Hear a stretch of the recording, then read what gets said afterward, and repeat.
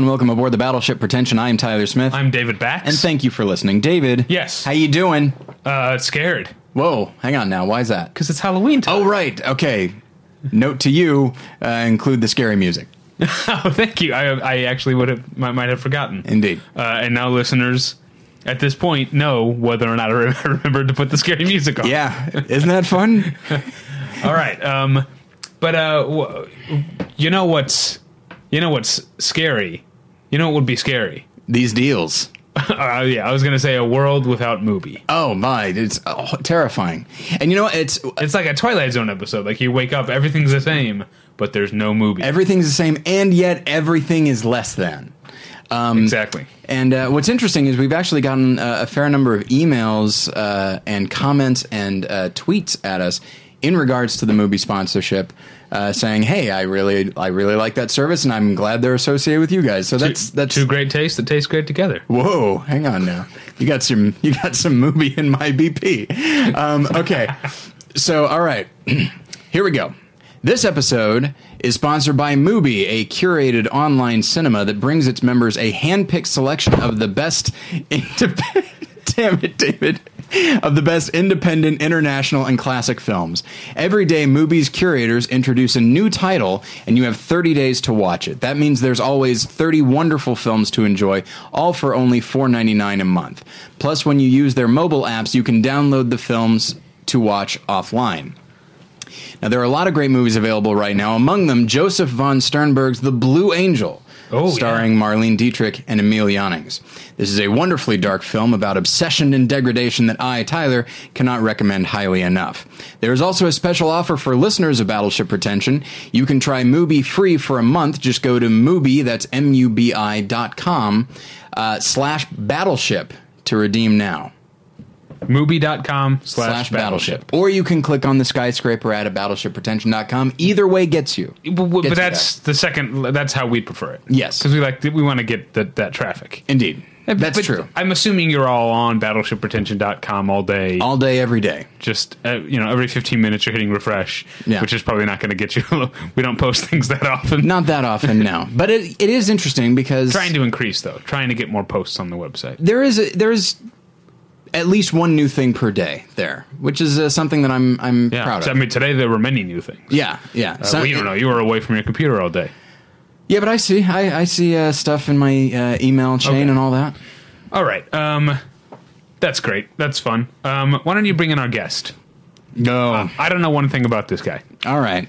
I don't know thing one. Well, he's a mystery, I like to think.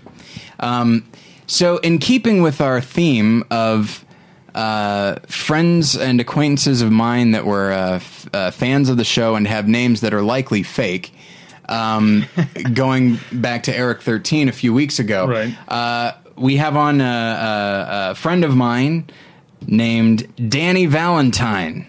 Hey, how's it going? But now, okay, right off the bat, we'll get to know you in a second, but the name Valentine isn't as odd as the name 13. There's a lot of Valentines. Yeah, 13 sounds as fake as can be. Who's there's a stand-up comedian? Gary Valentine. Yeah. There's the recent runner-up on Project Runway, Amanda Valentine. And her brother, whose name I forget, but he's in Maroon 5. Bob? It's probably Bob. Bob Valentine. Bob or Todd Valentine. There we go, yeah. But, are it is you a real related to any of these Valentines we just named? No.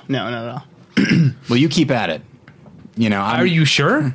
I'm pretty... I mean, I don't actually... You might be related to someone in Maroon 5. It's possible. It'd be regrettable. I don't have any opinions on Maroon 5. I don't know if I've... Like so many bands, I don't know if I've actually heard any of their songs, but I might have and I don't know it. You probably... I won't try to do it because I am... It's never helped me in the history of our friendship. But you probably have heard I think it's called This Love. Yeah.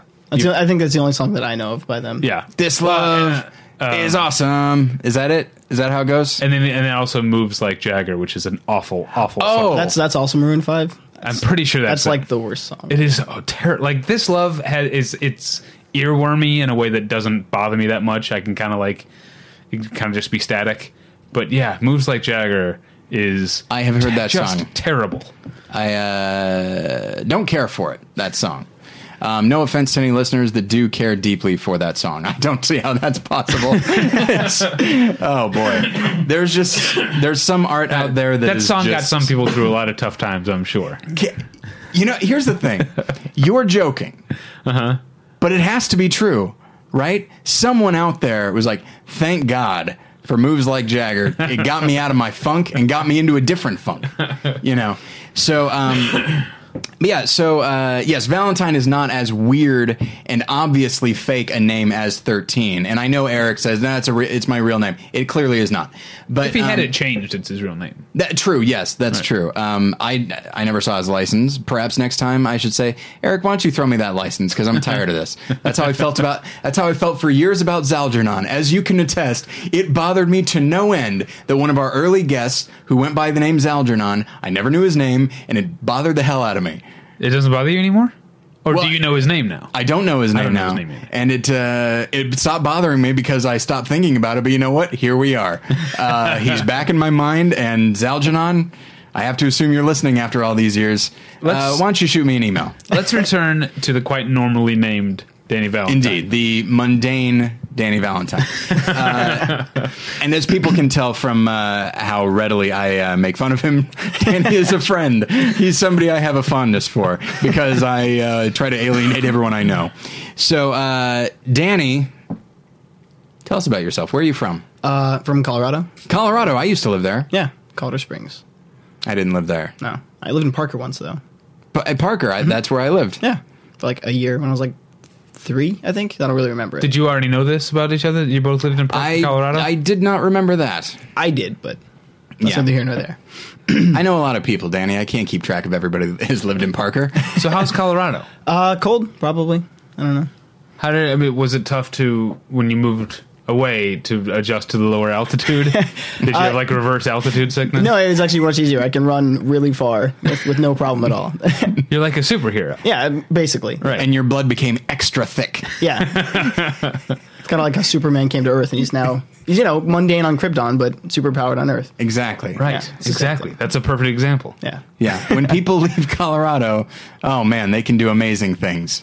Yeah. I mean, I wouldn't tell it to too many people, but yes, I know. People are very proud of being from Colorado. It's a nice place. I mean, it's beautiful and everything. I ended up leaving mostly because I wanted to make movies, and there's nothing to do with movies out there. Indeed, it's kind of a bummer. The one superpower you have in Colorado is always knowing where west is. That's true. So it's very handy. Yeah, you use like north, south, east, west in LA, and nobody has any idea where that is. It's like, and you don't need to. It's just like, all right, I know where's the 405. That's all I need to know. Oh, you West Sider. Oh, the 405. I take the 405. I did say that. I'm too good for the 170 now. You're old. My old haunt, my old stomping grounds. I was gonna say vein. Is that right? What would you call it?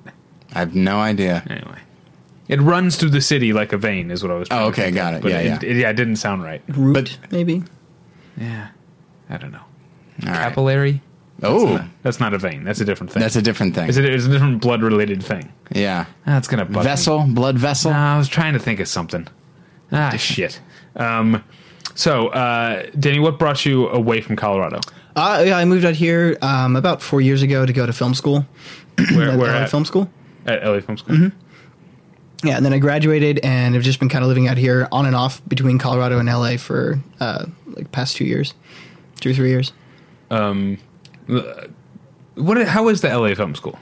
That's the one on Sunset, right? Yeah, it's the one on Sunset. And what happens when you have to go there when there's the farmer's market that uses the parking lot, right? Yeah, it's total disaster. I mean, that's only on Sundays, so it's not that bad. Right. But I always think that when I go past them, there's a farmer's market. I'm like, I bet like people have projects due. They're trying to get in to use the editing rooms, and there's no place to park. Yeah, the school actually doesn't really do anything on Sundays, which is kind of nice. Okay. There's not really much to do, so it kind of shuts down. It's like a Monday through Friday kind of thing, which is really stressful if you have like a thesis film to do or something, and you have to be there doing some, editing or whatnot. Right. So, but what sort of film school is it? Is it, Tyler and I went to Columbia College Chicago, which we're mostly happy with, but it is very much a sort of hands-on, almost like a trade school. Like they teach you They don't, not a lot of film theory. It's more about this is literally how movies are made. What kind Though of there was a pretty good chunk of film theory. I was very happy about that. if you sought it out, Yes. but you were not as a part of the normal curriculum going to learn much Yes. film theory or even much analysis unless you wanted to. Yeah, you had to be very purposeful about it. Yeah, I think that's kind of how LA Film was. It's it's kind of a concentrated program. So it was like a year and a half program, which is essentially just gives you associate's degree, and so there's not really any concentration. Each month you have like a class on maybe cinematography or directing or whatever, but within that you still have to have like, as you're making films in each month, you have to have a production designer for each class or a cinematographer or whatever. So it kind of leaves it up to you to bring what you want out of it. And so for me, I mostly focused on cinematography and directing, and it's one of those things where every month I was able to do something, cool and productive, but there are some people who would kind of, I think, want more of a structured approach, and there wasn't a lot of analysis or film theory or anything there. There was like one or two courses on it, but a lot of it was just kind of up to you because we had teachers who would, see us after class or whatever. We had a pretty extensive film library, so if you wanted to, you could learn about it, but it definitely wasn't like an active part of the program as much as it was just to learn how to make movies. When did you graduate? December 2011.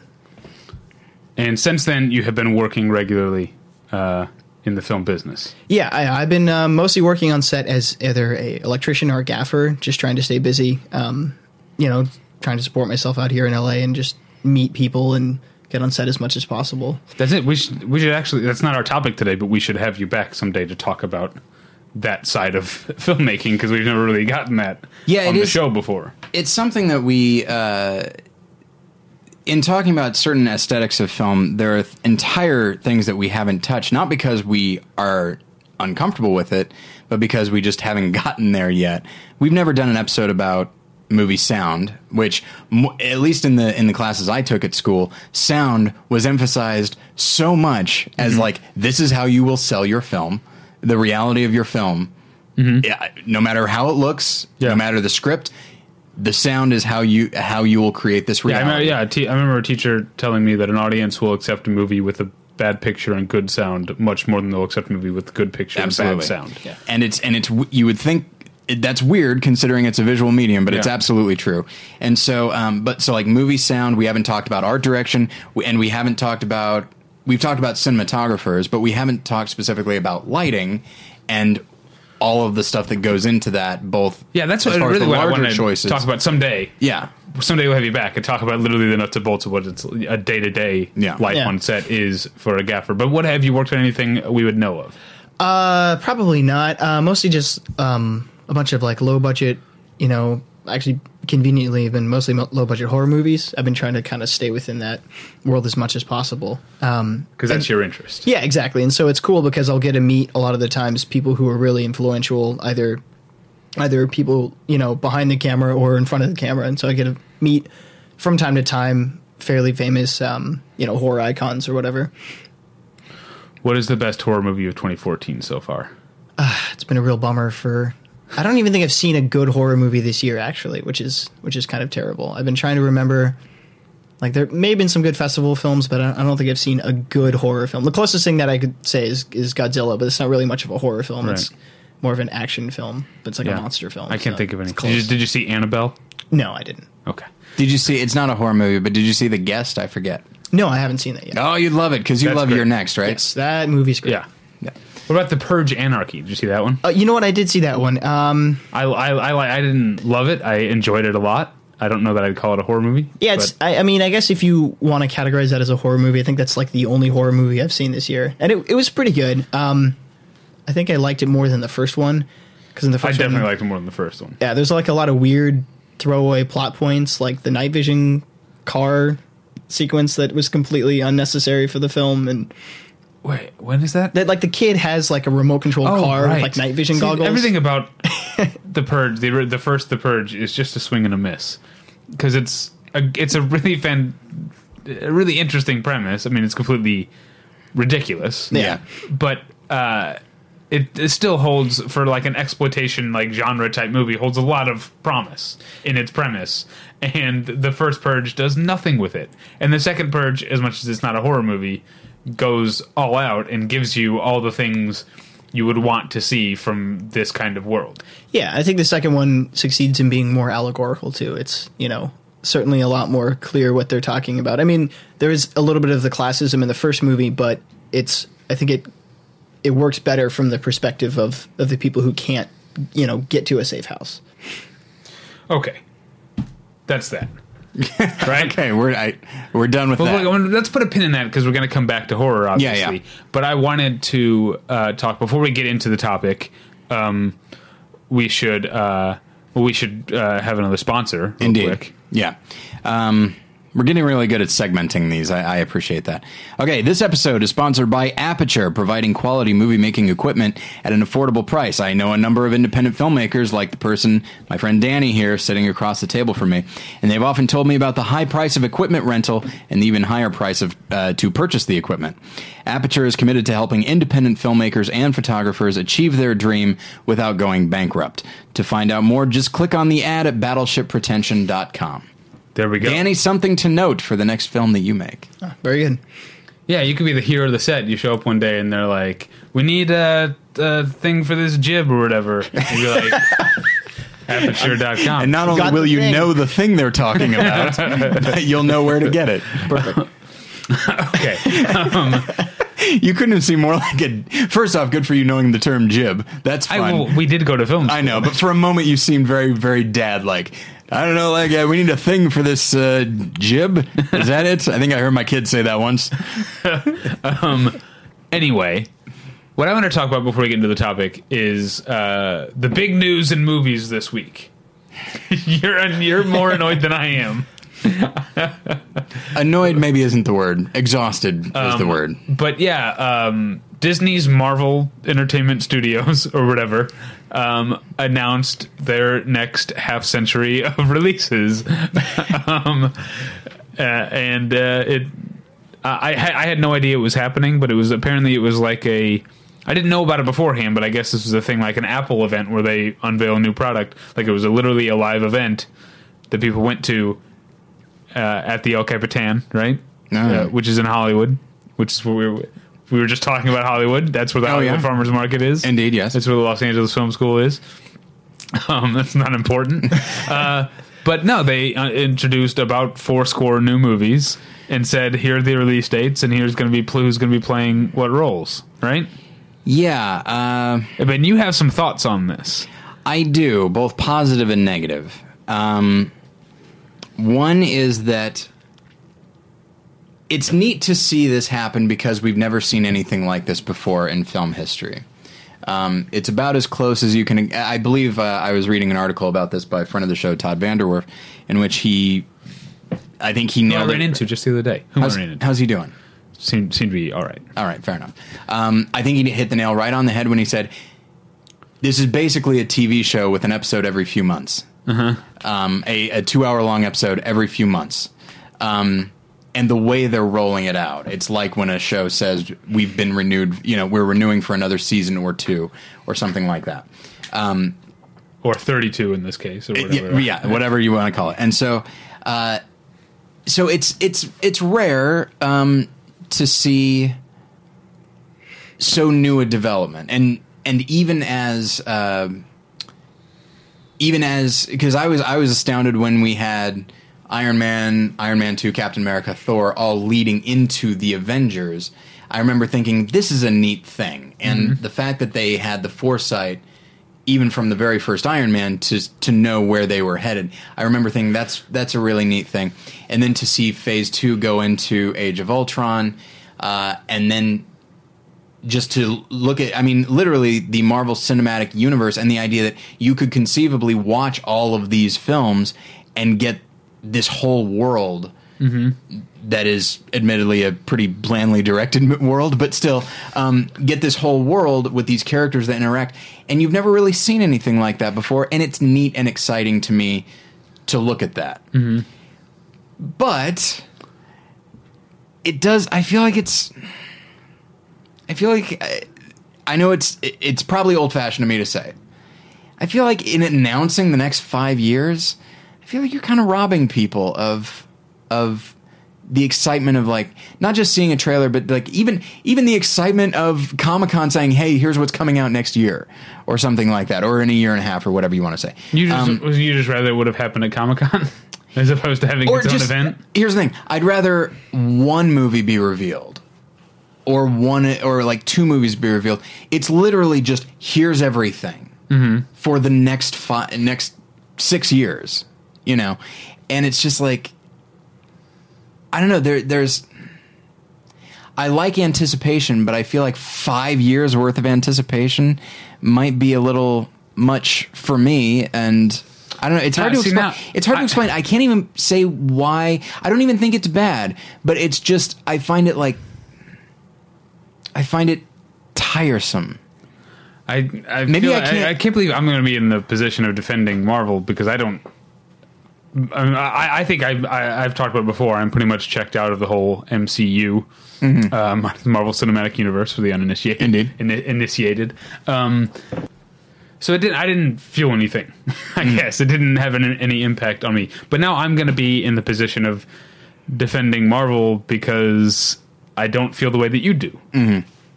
I think the main thing to remember is as long as Marvel continues to be successful, these 8 movies or whatever it's not the only thing they're going to be doing. It's not like they're done making announcements. There's going to be they might announce new movies, or more likely they're going to announce more TV shows. Yeah. If they keep being successful, they're not going to run out of stuff to do.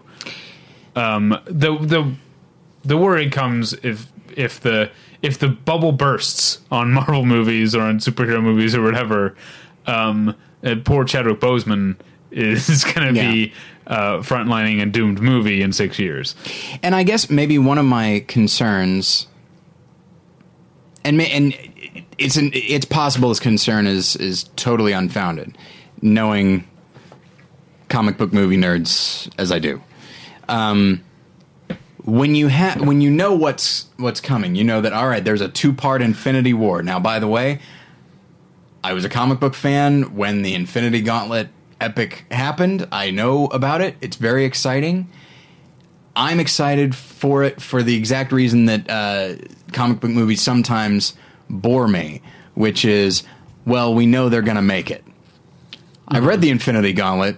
They don't, spoilers, nobody makes it, ever. They die in a horrible way.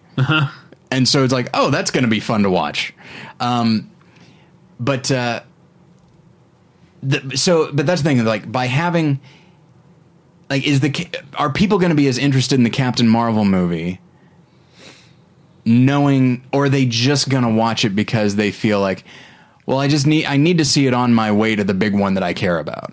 I feel like it kind of just almost tonally just gives it like short shrift. I don't know, but hasn't Marvel kind of made its name by making surprisingly big and popular movies out of characters that aren't the top tier characters? Yeah, I feel like Guardians of the Galaxy is a good example, because that's not really, I mean, apparently it's tied into the big Marvel universe eventually, but I don't think people went to see that just to hold themselves over for Avengers 2 or anything. I feel like that's one where you go to see that because it's so, different. It's not what we're expecting.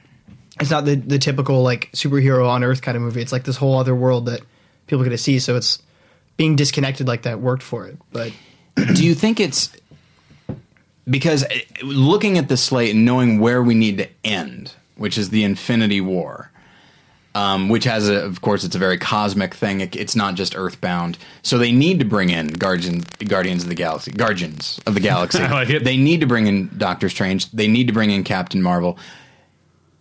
And the fact that, like, okay, for this big thing that everybody wants, we're going to need to bring in these smaller things. Doctor Strange isn't necessarily small, but Captain Marvel is.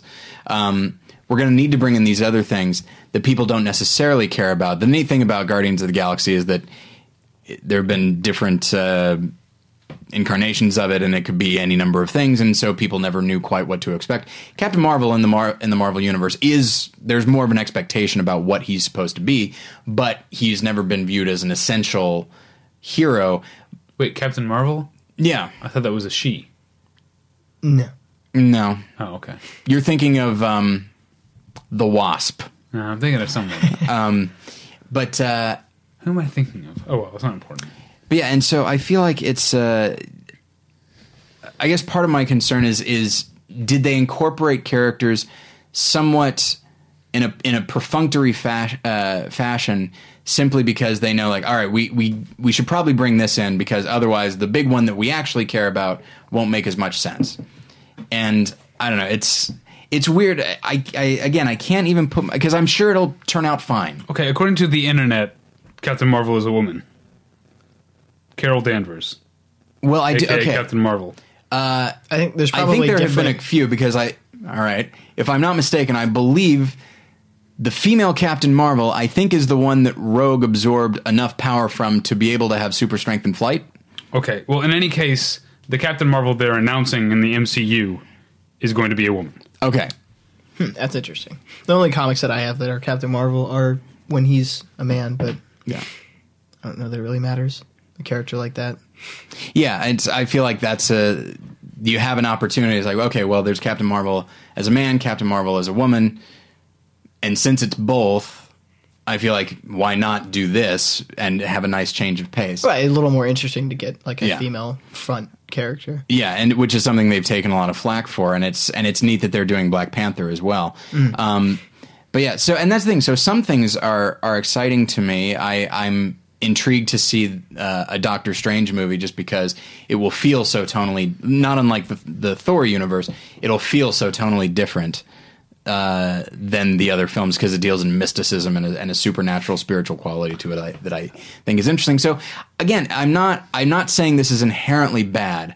I'm not even necessarily saying that the rollout is bad because it's still fun to anticipate. But I guess part of me just worries about are people, like you said, the bubble might burst. And when you say, like, here's five years worth of things, as opposed to, I feel like if you give them like hints here and there, just you reveal it as time goes on, I think it's enough to get you from one thing to another, as opposed to someone being like, shit, I gotta wait 5 fucking years for Thanos, you know? One more thing about this, and then we can move on. Okay. This is my issue with this. Not that I have a big one, but my concern. And this ties into Todd VanDerWerff calling it like a more of a TV show.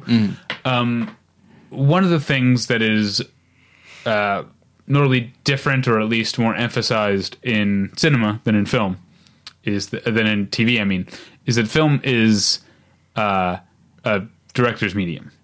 And are they, by announcing 6 years worth of movies and announcing 0 directors for any of them, Yeah. are they making the director unimportant to their story? Well, you know, it's interesting. I never know how you say his last name. Is it Kevin Feige? I have no idea. Okay, but you know who I'm talking about. All right. He's the showrunner. Right. Yeah, Like in TV, director isn't as important. It's how you can get notable directors like Nicole Holofcener and any number of other like directors that have made great movies, right, and make them, and they do good work on television, but it's never viewed as theirs. It's viewed as the showrunners. And I feel like Kevin Feige or Feige, however you say it, right, I feel like he has really emerged as like, whatever director, it doesn't really matter. If somebody has too much of a vision, like an Edgar Wright, we'll get rid of him, and we'll just go with whoever brings my vision to life. And so even in that, I feel like it's like a TV show. I feel like that's been the case from the beginning, though. Like, none of the Marvel movies are particularly different. They all have the same, like, Marvel look. Like, you could turn on Captain America 2 and then jump over to, like, Thor, and you feel like you're watching more or less the same movie, with the exception of, like, the different rules of magic versus science. And do you think they went in with that idea of the aesthetic, or do you think Jon Favreau helped create that? I think Jon Favreau brought a lot of comedy to it, but I think that the visual aesthetic was totally, like, not his choice, in my opinion. I mean, because you look at, like, the Avengers is the only one which I think has any visual flair other than maybe Guardians of the Galaxy. I think it takes, you know, a really visual director to bring, like, a unique look to it, because I feel like Guardians of the Galaxy looks like a unique film, but at the same time looks like a Marvel film. Same thing with Avengers, but then, like, Captain America just looks like Captain America to me. It doesn't look like anything, you know, special. I think every film has a certain degree of flair that will only ever get to about 70%. Like because even Captain America has a couple nice moments that are distinct that are unique to it. Like the Star Spangled Man montage is a lot of fun, and that's tonally, that's something that could not be more specific to that film. Same with the Thor movies, the way they're written. Each one does have its own. Each one does have its own thing, but yeah, it is a bummer that each one is not going to be a complete individualistic thing. But it does make sense to me why it wouldn't be. But it isn't, because Iron Man came out the same year as The Incredible Hulk, and while officially Incredible Hulk is part of the based on that last scene or the post-credit scene, it is part of the MCU, but it doesn't look the same as the others. And I feel like if that had been the bigger film than Iron Man, not merely financially but also critically, perhaps the other films wouldn't have the sense of humor that Iron Man does. I haven't seen the Incredible Hulk because I was just not a huge fan of Ang Lee's Hulk, and I didn't know if they were trying to keep it in the same direction or not. But no, yeah, I've heard. I'm sure it's not anywhere near the same film now that I've rewatched the Incredible Hulk the first Hulk fairly recently, and realized it's just totally like out there. Like, none of the movies are gonna look like that. Okay. I'm very much in the minority when it comes to Ang Lee's Hulk, but boy, wouldn't it be nice for that level of auteurism and distinct choices, whether they work or not, wouldn't it be nice to have something like that in the MCU? But are you saying for sure that we... Because I do feel like Jon Favreau's stamp is on Iron Man, and I feel like, especially, in particular, the Asgard scenes, Kenneth Branagh is apparent in Thor. Mm-hmm. And I haven't seen Guardians of the Galaxy, so I don't know if it feels like a James Gunn film or not. It has moments, not as much, obviously, as I would have liked. Yeah, okay. But, I mean, The Avengers feels like Joss Whedon. Yeah. So I'm not saying for sure that they aren't going to. I mean, I think I just named like every one of the MCU films that I've seen, so I don't have any other input. But so I'm not saying for sure that they've already lost something. Mm-hmm. But I just wonder about announcing that many films without announcing directors, if that signals a change. Yeah, and maybe that's or maybe the change started with the firing of Edgar Wright. Ooh. Maybe, but I mean, it's not like they got. I don't know. It depends on. I guess people have different opinions of Peyton Reed, but Peyton Reed is not a director without his own sense of character and personality. I can't immediately place who that is. He did Down with Love, which is probably his best film. You and I like that movie. Yeah, Down with Love is great. He also did Bring It On, which a lot of people like, and which I need to revisit because I don't remember liking it very much. Mm-hmm. And he's done some other stuff. Yeah, it's... something that occurred to me is when you're not mentioning... Because, I mean, even as far as stars, they mentioned Chadwick Boseman, and they mentioned Benedict Cumberbatch. Even though... Is that still rumored, or is that confirmed? I have no idea. Okay. It was strongly rumored, if that makes sense. But they didn't announce like Captain Marvel or a lot of other casting decisions, and like really almost no directors. And so really it's just, in many cases, just titles. Like, I don't know what the hell Ragnarok means. And maybe people who follow Thor, maybe they know what that means. But I don't know. Wait, isn't it like the Norse apocalypse? Oh, I don't know. All I know is it's a Netflix series with John Hodgman, right? I don't know about that. Oh, yeah. But I thought Ragnarok was like the sort of whatever the Norse religion or whatever, or Viking religion or whatever, their idea of the end of the world is Ragnarok. Oh, that's neat. I don't know if that's true. I could be wrong.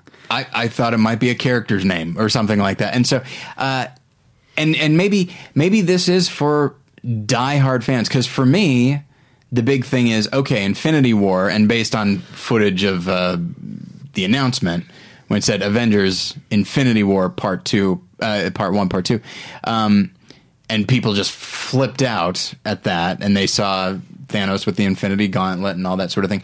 Now, I have an association with it. So to me, with the exception of maybe Doctor Strange, it's really just like, all right, so I'm just going to be, these are just names to me. These are just titles to me that mean nothing, that I'm just going to have to endure on my way to the thing I want to see. But maybe for other people, it's not that. Maybe they're excited about every single one. I am, admittedly, from what I've heard about Civil War, I'm kind of excited about that. Okay. You look like you had something to say there, Dan. No, I was just gonna say I read the Civil War and I thought that was a really cool running. So I'm kind of excited about that, but I am a little bit exhausted at the rate at which they're coming out with movies, because it's almost like it's so scheduled that it doesn't seem like fresh anymore. It's like, okay, you know what you're going to expect in like 2 years from now. You know what film you're going to be watching in May or whatever it is. Yeah. I do also worry a little bit about actor burnout. Like, at what point does Chris Hemsworth, Chris Evans, and like all the rest, at what point are they going to be, say, I don't know, going through the motions, phoning it in a little bit? Well, I guess we'll see. Yeah. Let's do one more ad. Okay. Or two more. Yes, indeed. Okay. And maybe others in the future. Yeah, maybe if you're listening to this in the future, there are more. Yeah. Sorry about that, everybody. All right. This episode is also sponsored by the Double Feature Podcast. This week talking about The Mist and The Dead Zone. In this episode, they talk about Stephen King and the idea of the auteurist director versus the famous writer.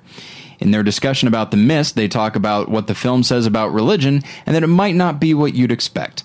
To listen to this and other episodes, just click on the ad at battleshippretension.com. Once again, the Double Feature guys having very interesting conversations about interesting movies. Yeah, they're kindred spirits. Indeed, very much so. And when you listen to Double Feature, you should be doing so through your tweakedaudio.com earbuds. Tweaked Audio makes professional quality earbuds in a variety of stylish styles and colorful colors.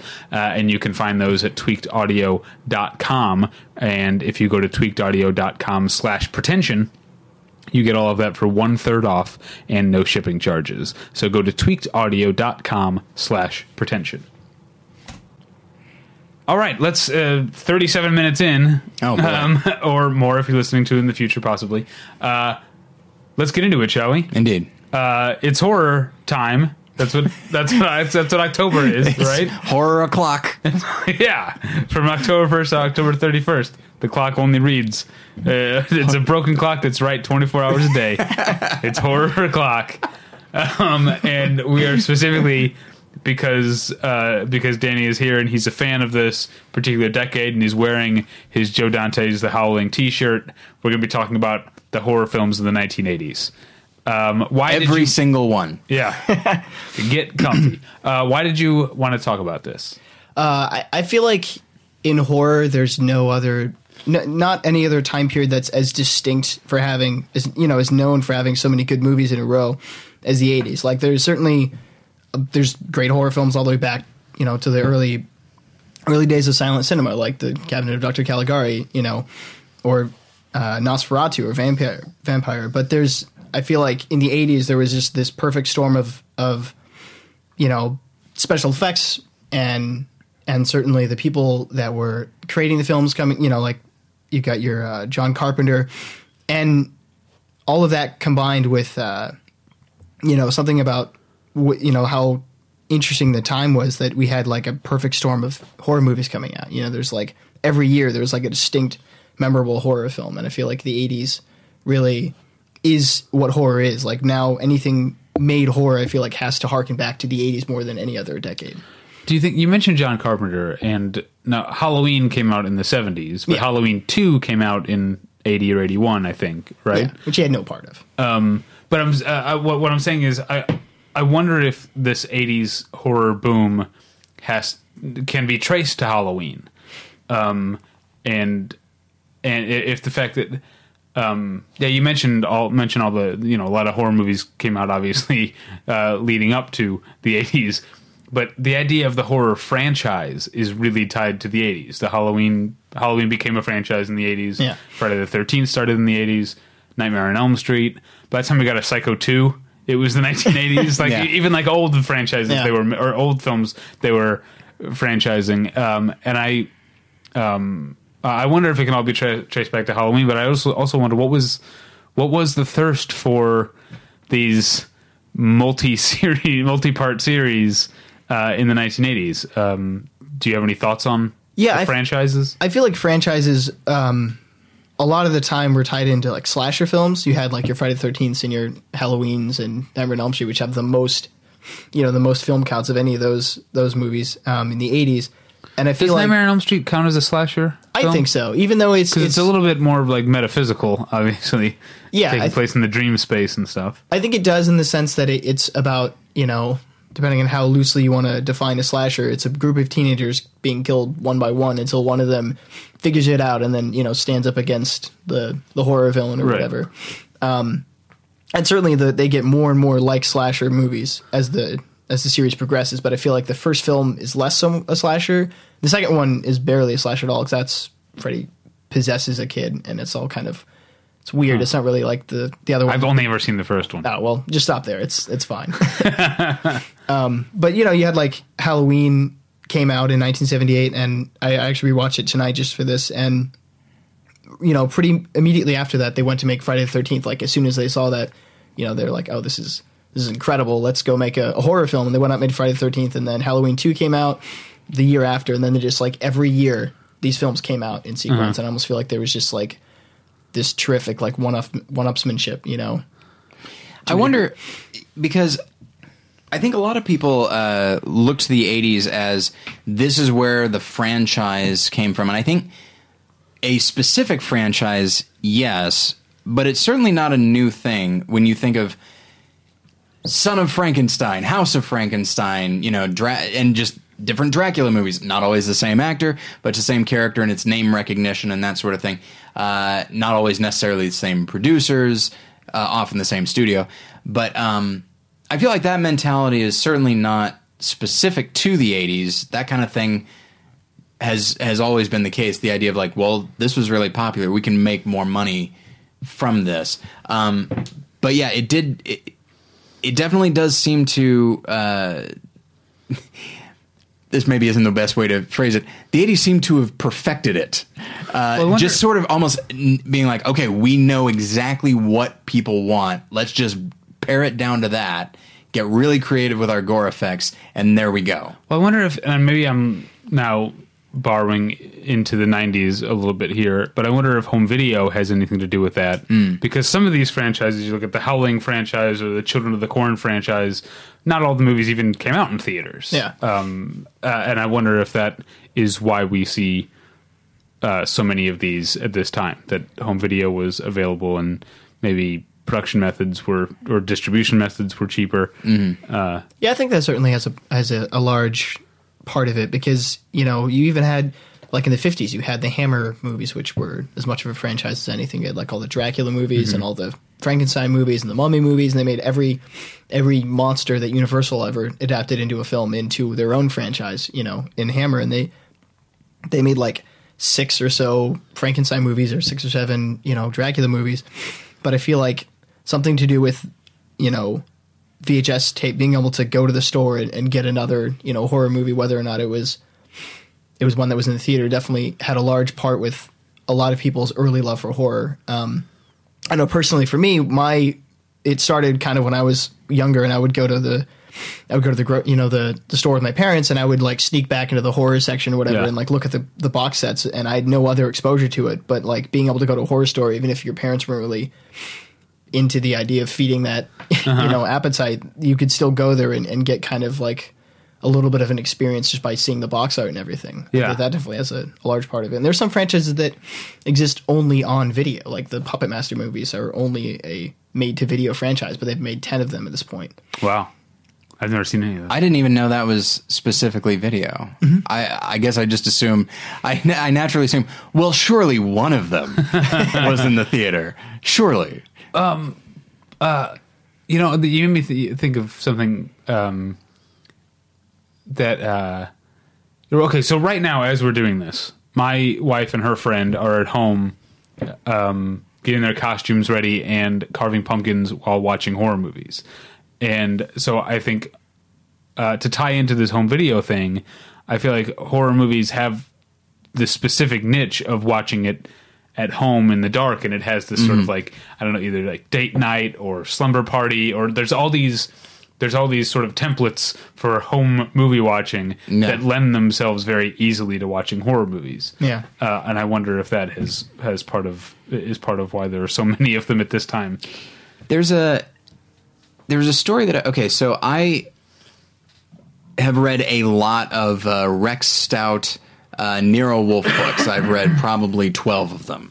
There are many, many more, and that I forget what company reprinted them, but every one had a foreword by a famous author who loved these books. There was one by Elmore Leonard, and it was very interesting to read those. And one of them, I forget who it was, but it was a crime novelist who said that when he was a kid, he went to the library and he asked the librarian, like, "Hey, what do you think? What's good? What would I like?" And he gave him a Nero Wolfe book. And he said, I read it, I tore through it in like a day or two, and I came back and I said, "This was great. Are there any more of these?" And the librarian said, "There are dozens." And it's this attitude, I think, which is why, I think there's something specific to why teenagers and young people seem to enjoy it more than anybody else. And I think it's because there can be a freshness to it, and this idea of, when you're a kid and you see something you like, you just want more of that. And I think in the 80s, and especially when just special effects, every year there's just more possibilities being realized. And so you got young people saying, "This is great. Is there more of this?" And the studio's like, "No, but there can be. Give us 2 months, and we'll have something for you." And then, of course, that combined with the video thing, because then you have, well, I'm going to go to the video store. Hey, what's this? This has an amazing box art. I'll watch that. Hey, that's great. Is there more? Are there more of these? Well, there's a few more at the store, and there's one coming out in a month at the theater. And it's just this. It's amazing because I watched. There've been a couple documentaries made about the rise of the slasher film, but also 80s horror. And they went. Horror movies went Name from some of these documentaries. I've never seen. They're just those like hour and 10-minute things on like Netflix, but they're interesting because clearly they're made by people with passion for the subject. But it was interesting that, the fourth Friday the 13th was like number one at the box office, beating out movies that had a way higher budget, that had stars and all that. And it's just, right. There was something about, and it totally burned out by the end of the 80s, but for a while, these were the most bankable movies, especially for how much. And Paranormal Activity came and brought it back. Scream came and brought it back. Yeah, but the specific thing you're talking about, where Paranormal Activity movies cost about $60,000 to make and make tens of millions of dollars. Yeah, I don't think until Saw that you had another horror franchise come back like year to year like that, because Scream burnt out with Scream 3, and it took them a long time to make Scream 4 because they ran out of ideas to do with that whole like sort of super hyper aware kind of thing burn out quickly. But with like Saw, it was like the first time, which is one of the reasons why I defend Saw so much, even though they're not necessarily good movies. So it's like, there's finally another franchise that lasted 7 movies, and they may not all be the best, but it's just the idea that it shows that we could, someday get back to that. Like I was thinking about like the Friday 13th movies. I remember, when I discovered those, it was like, I go to Blockbuster and I watch like 3 of them, and I go there and get the VHS, come back, watch it, and then just go immediately back to Blockbuster. I'm like, all right, give me the next one, and they like ran out, and they're like, well, we don't have part 4. You have to go somewhere else. But that idea that like, I think horror fans have or at least I can speak for myself saying that horror for me is something that I have like an insatiable appetite for, and I don't really like tire out with watching a similar situation, because it's the thrill of, you're putting yourself in that situation as a character. You're facing something that everybody has to face, like a very primal experience, and if you can go into that and get something out of it, it's not going to really get tiresome, at least for me. One more thing about this proliferation of franchises. Do you think foreign distribution also added into this at the time, like that being a burgeoning market and the idea of having recognizable properties to give. Here's 8 of these at once to sell to Japan or whatever. You're talking about with Saw or with like in the 80s? No, in the 80s. I mean, I think so. I think that like because with Friday. Okay, tell me if I'm wrong here about Friday the 13th.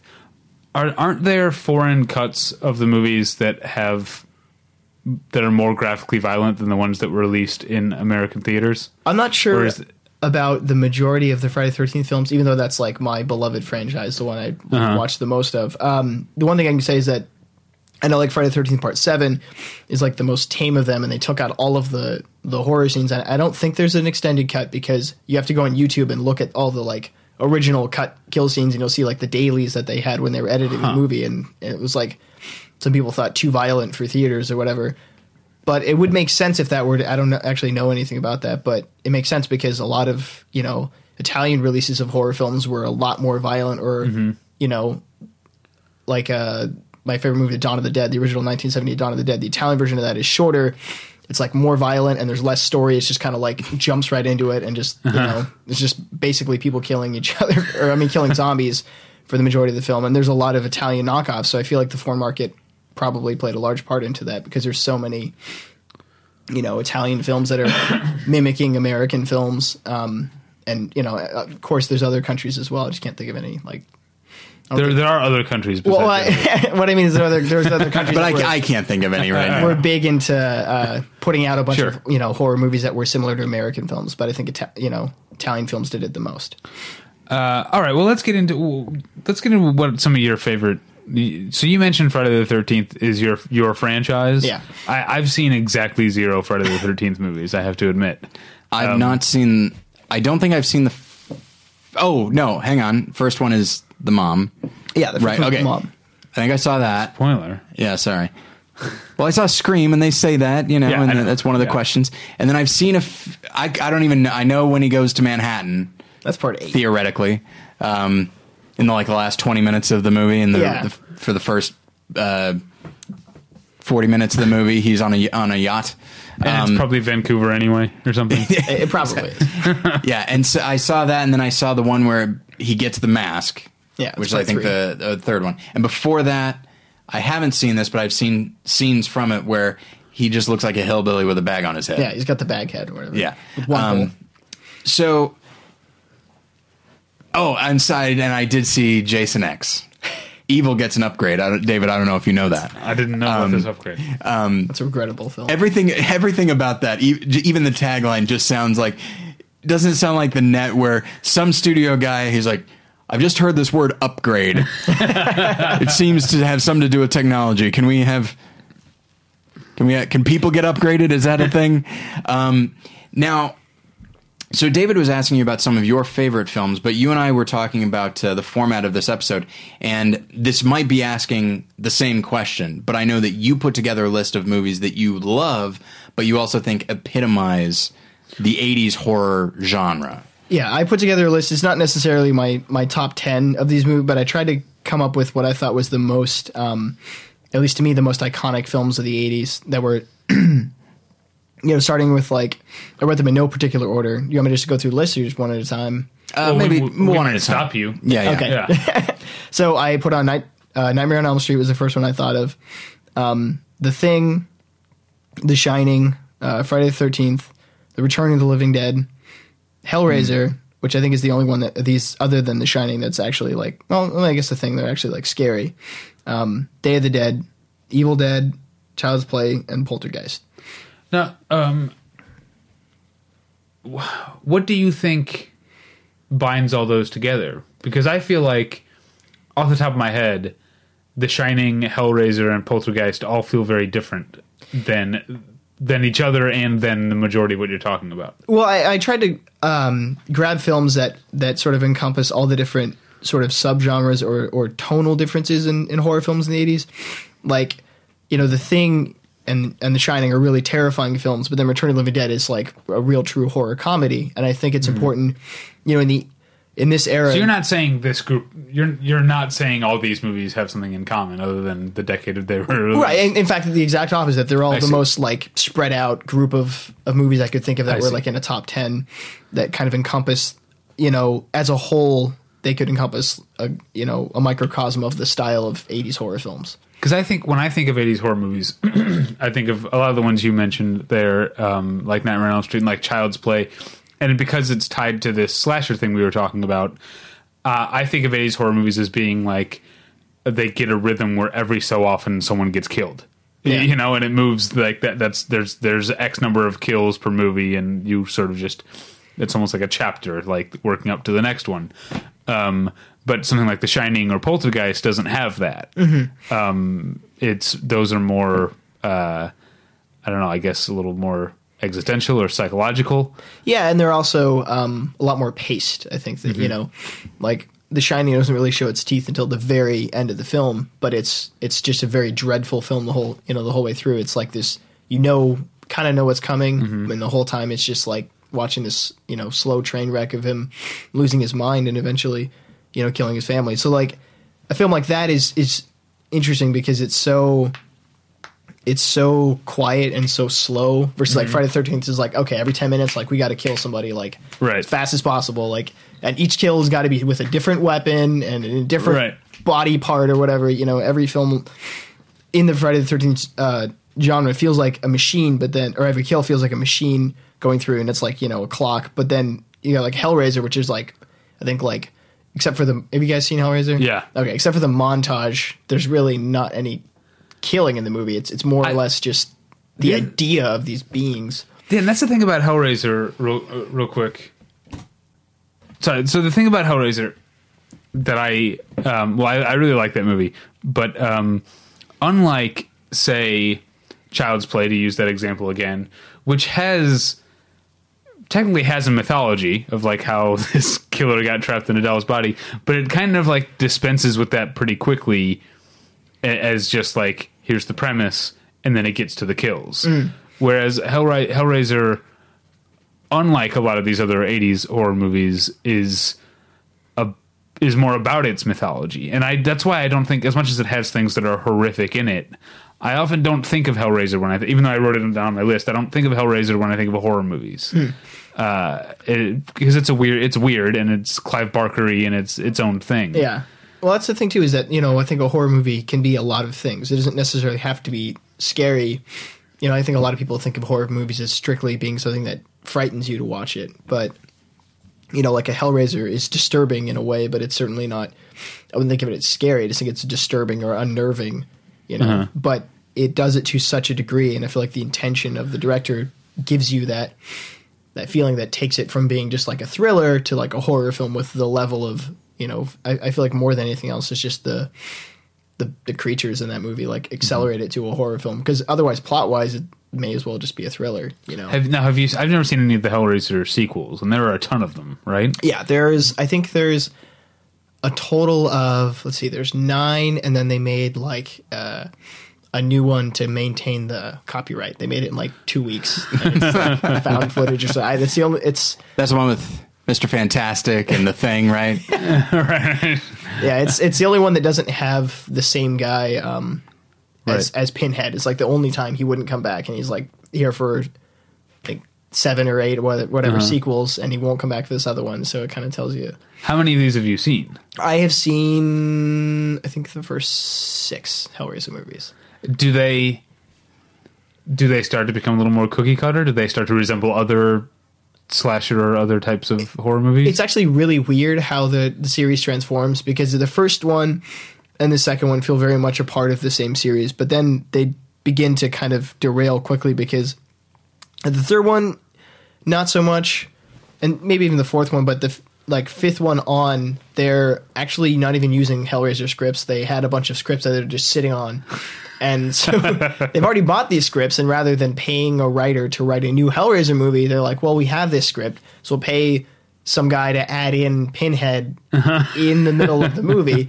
And so they're like, it's, one was about like, it's like a cop following this like serial killer, but somehow it's related to Pinhead or whatever, and they get to be like completely insane. They don't. It cuts back to him in a library, sitting in a chair, reading the story you're watching from a book. One of them is not too far from that. Oh boy, yeah, it gets pretty crazy. Like one of them, it's like the guy's like been dead all along or whatever, and he's like in hell with the Cenobites, but it's clearly not supposed to be that in the original film. It just they just like shoehorned it in, so it's kind of a bummer. By the way, I can't think of a more 80s horror concept than, hey, how many of these have you seen? Only the first 6. No, I don't think you said that, but that's the concept of just 6, but there are many more beyond that. Yeah. It's let me ask you this, and in the list that you put out there, and of course I haven't seen all of them, but I know a lot about Hellraiser, even though I haven't seen it. But I've seen a couple scenes from it that were disquieting, and so. What I'm about to say could actually apply to all horror movies. I don't know. So I'll put it out to the panel, which is you guys. The one, and then I'll take my answer off the air. The one thing that that I noticed, maybe not Poltergeist, but all of them, whether they are kind of have that existential dread, or it's a very real threat every 10 minutes that someone's gonna die. There does seem to be a sense of inevitability to it, a sense of like, oh, it doesn't matter. It doesn't matter what Jack Torrance does. Mm-hmm. The hotel's gonna get him. It doesn't matter what these high school kids are gonna do. Jason Voorhees is gonna get him. It doesn't matter whatever happens in Hellraiser happens. These people are damned and they're going to wind up among these demons and just tortured forever. It doesn't matter. I feel like in those films there's a real fatalism that I feel like you could say is in a lot of horror movies, but not all of them. I feel like that's something that maybe came about perhaps in the 70s with movies like Alien, but the 80s really, like, just looking at the list you put together, again, with maybe the exception of Poltergeist. Yeah. I don't know. Do you see that in those films that is specific to the 80s, or am I just missing it when it comes to other films? I think to a degree that could be said. I feel like I put Poltergeist in there kind of for that reason, though, because it's the one that it's like the one of those that has a different kind of an ending where it's a very, like, I don't want to say it's a happy ending, but Poltergeist ends on a happier note. It's more of a, like, it's not as hardcore of a horror film as some of these other ones on the list. But yeah, certainly a movie like The Evil Dead, it doesn't really matter what any of them do, which is kind of the reason why The Evil Dead and not The Evil Dead 2, I don't know if you've seen any of the other ones, or Army of Darkness is more my favorite because... The second one and Army of Darkness, I haven't seen the first one. Oh, okay. Well, you're missing out.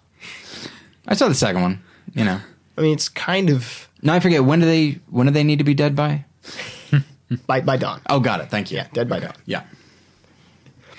No, I'm sorry, that's a joke I've been making lately that's funny to me. I say that kind of a you. thing all the time, just to myself, and it doesn't matter.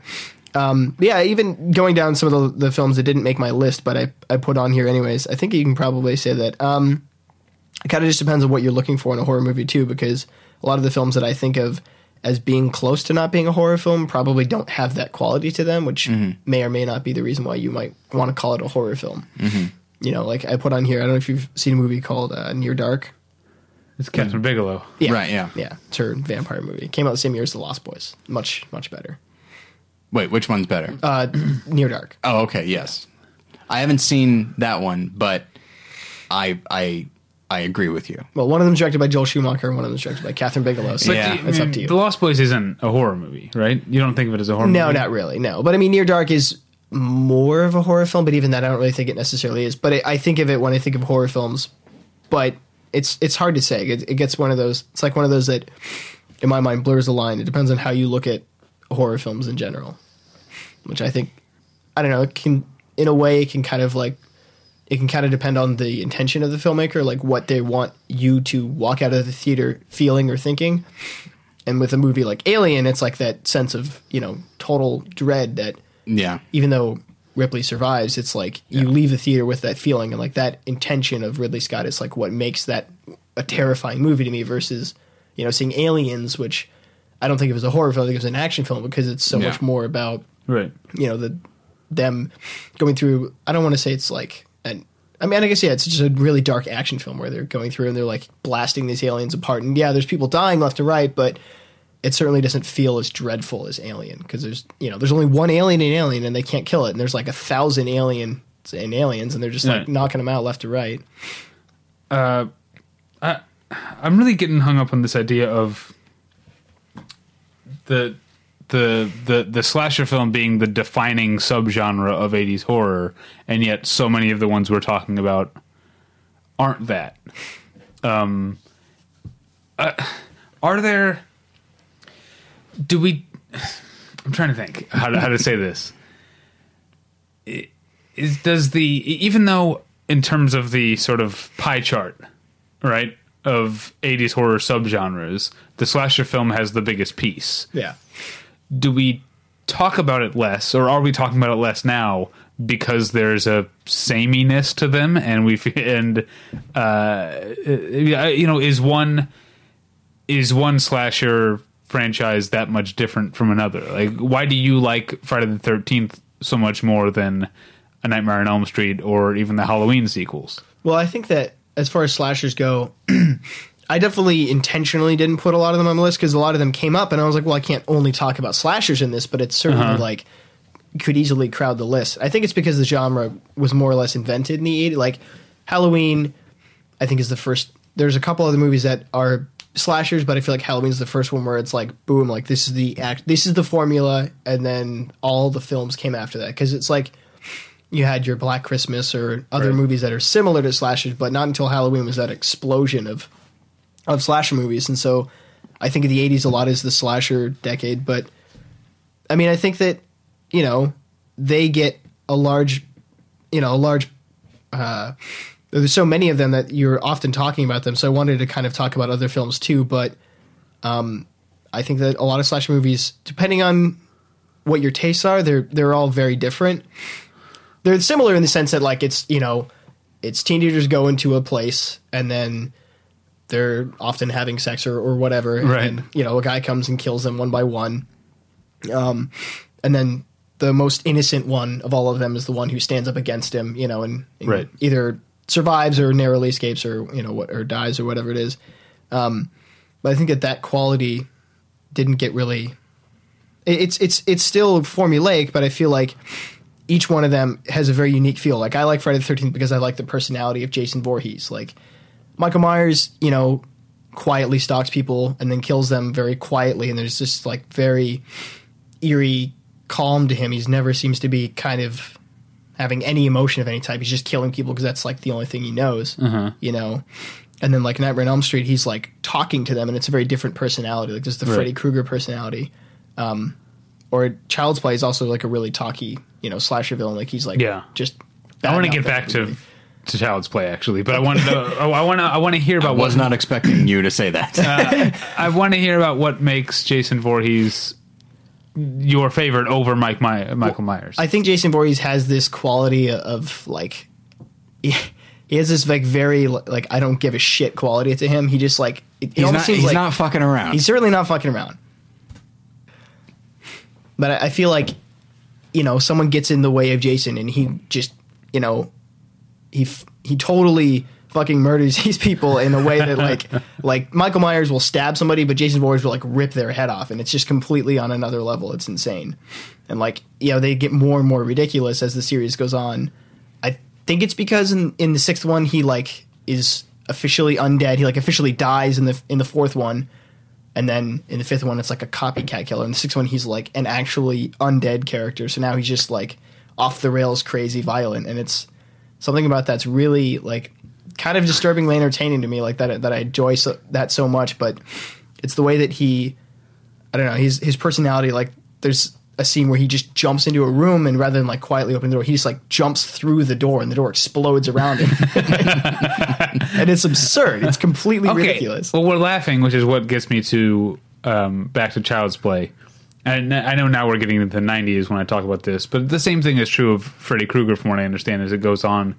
That the comedy, and not that it's very good comedy in a lot of cases if my memory of Child's Play 3 is intact, but the comedy becomes more of a thing than the horror, than the scariness. Yeah. I guess. And I think Return of the Living Dead does that as well, right? Like, there's gore in it, but that's when they recognize, hey, this is kind of silly, right? Because that's, like, for example, isn't that when zombies start saying brains? Yeah, that's actually Right. the first, and the Return of the Living Dead series is the only instance, other than maybe shitty new movies, where anybody says brains, where any zombies say brains. And that movie is it's weird because that is a result of John Russo and George A. Romero having an argument about, they both wrote Night of the Living Dead, and that's like the first real zombie movie, like 1968. And then George A. Romero wanted to make his own movies, and John Russo make his movies, so they split, and so George Romero got Of the Dead, and then John Russo got Of the Living Dead, which is like a weird distinction. So I feel like Return of the Living Dead, being written by Dan O'Bannon, was like a much more... It has kind of a tongue-in-cheek quality to it because it comes after all of the other, George Romero movies. There was like Dawn of the Dead and Day of the Dead. I think Day of the Dead came out before it, or right around the same time. But then Return of the Living Dead's like kind of, okay, we've seen a bunch of zombie movies, and now it's kind of the more tongue-in-cheek, self-aware one. But what I specifically want to talk about is the idea that Freddy Krueger, Right. Freddy Krueger's like origin story is really horrific and has to do with like child murder and like Among other things. yeah, it's some really awful stuff. And then by later in the franchise, he's essentially like a psychopathic Groucho Marx. Yeah. Right? Yeah. And That's weird, right? I feel like Chucky kind of starts out that way because, like, even in the first Child's Play, like I just rewatched it last night, and he's like, just he's calling one of his victims a bitch, and he's like attacking her, and it's all very ridiculous. It doesn't seem like they're even that serious about it in Child's Play 1. Right. But in Child's Play 3 has the part that it always stands out to me when he's gonna kill the guy. I think it's like the headmaster or whatever, the military school, Yeah. and the guy has a heart attack and he doesn't get a chance to kill him, and he's like, a heart attack? You gotta be fucking kidding me, right? That's the kind of bad humor I'm talking about that comes to characterize these later slasher films. And that's like Friday the 13th Part 4 and on just kind of become, or I'm sorry, not Friday, Nightmare on Elm Street Part like 4 and on become that kind of a thing where Freddy Krueger has all these ridiculous one-liners, and he's like, I don't know, he just becomes more... the series becomes more about him than it does about the kids in the movies, and so they become less and less interesting characters, and he becomes more the central character. But as he does that, he becomes more of a comedian, which is, I don't know, it's weird. Yeah, if you go back, because I... many years ago at this point, I had to watch the would-be reboot of Nightmare on Elm Street, and I realized that I had not seen the original, so I went and watched the original, expecting one thing, because it's amazing how many of these films are defined by parts 5, 6, 7, and then you go back and watch the original and think, oh, weird. Like, Freddy is not a wisecracking guy in the first film. Yeah. Michael Myers... I mean, he uses a knife from time to time, but he, like, chokes a girl to death, which seems surprisingly... Tame? Yeah, because in Part 4, The Return of Michael Myers, he literally grabs a man's face and crushes his face with his hand. Yeah. Versus him choking somebody in a car for, like, 30 seconds. And Yeah. It's like, it's a completely different thing. And so it's so interesting how, I mean, certainly in many ways the violence got more extreme. I mean, even Halloween from 1 to 2, like you watched 2, I watched the Egyptian a few years ago they showed the first 3 in one evening, because obviously that there one needs to be involved. I mean, it's a trilogy after all. 3 is in Season of the Witch. That's the one. So they just... Yeah, it's... Anyway. But that Season of the Witch is an indispensable horror film of the 80s, right? It's delightful. I just watched it again last week. I love that movie. I love that movie, but I think it's funny that they would have a triple feature and they would just... Yeah. Right. They wouldn't just do Part 4. It's like the direct continuation to 2. And so... but in watching Part 2, you actually... Because certainly the masked killer who stalks high school girls, that's all there, certainly in the first film. But tonally, there's such a shift. The body count, I don't know, quadruples.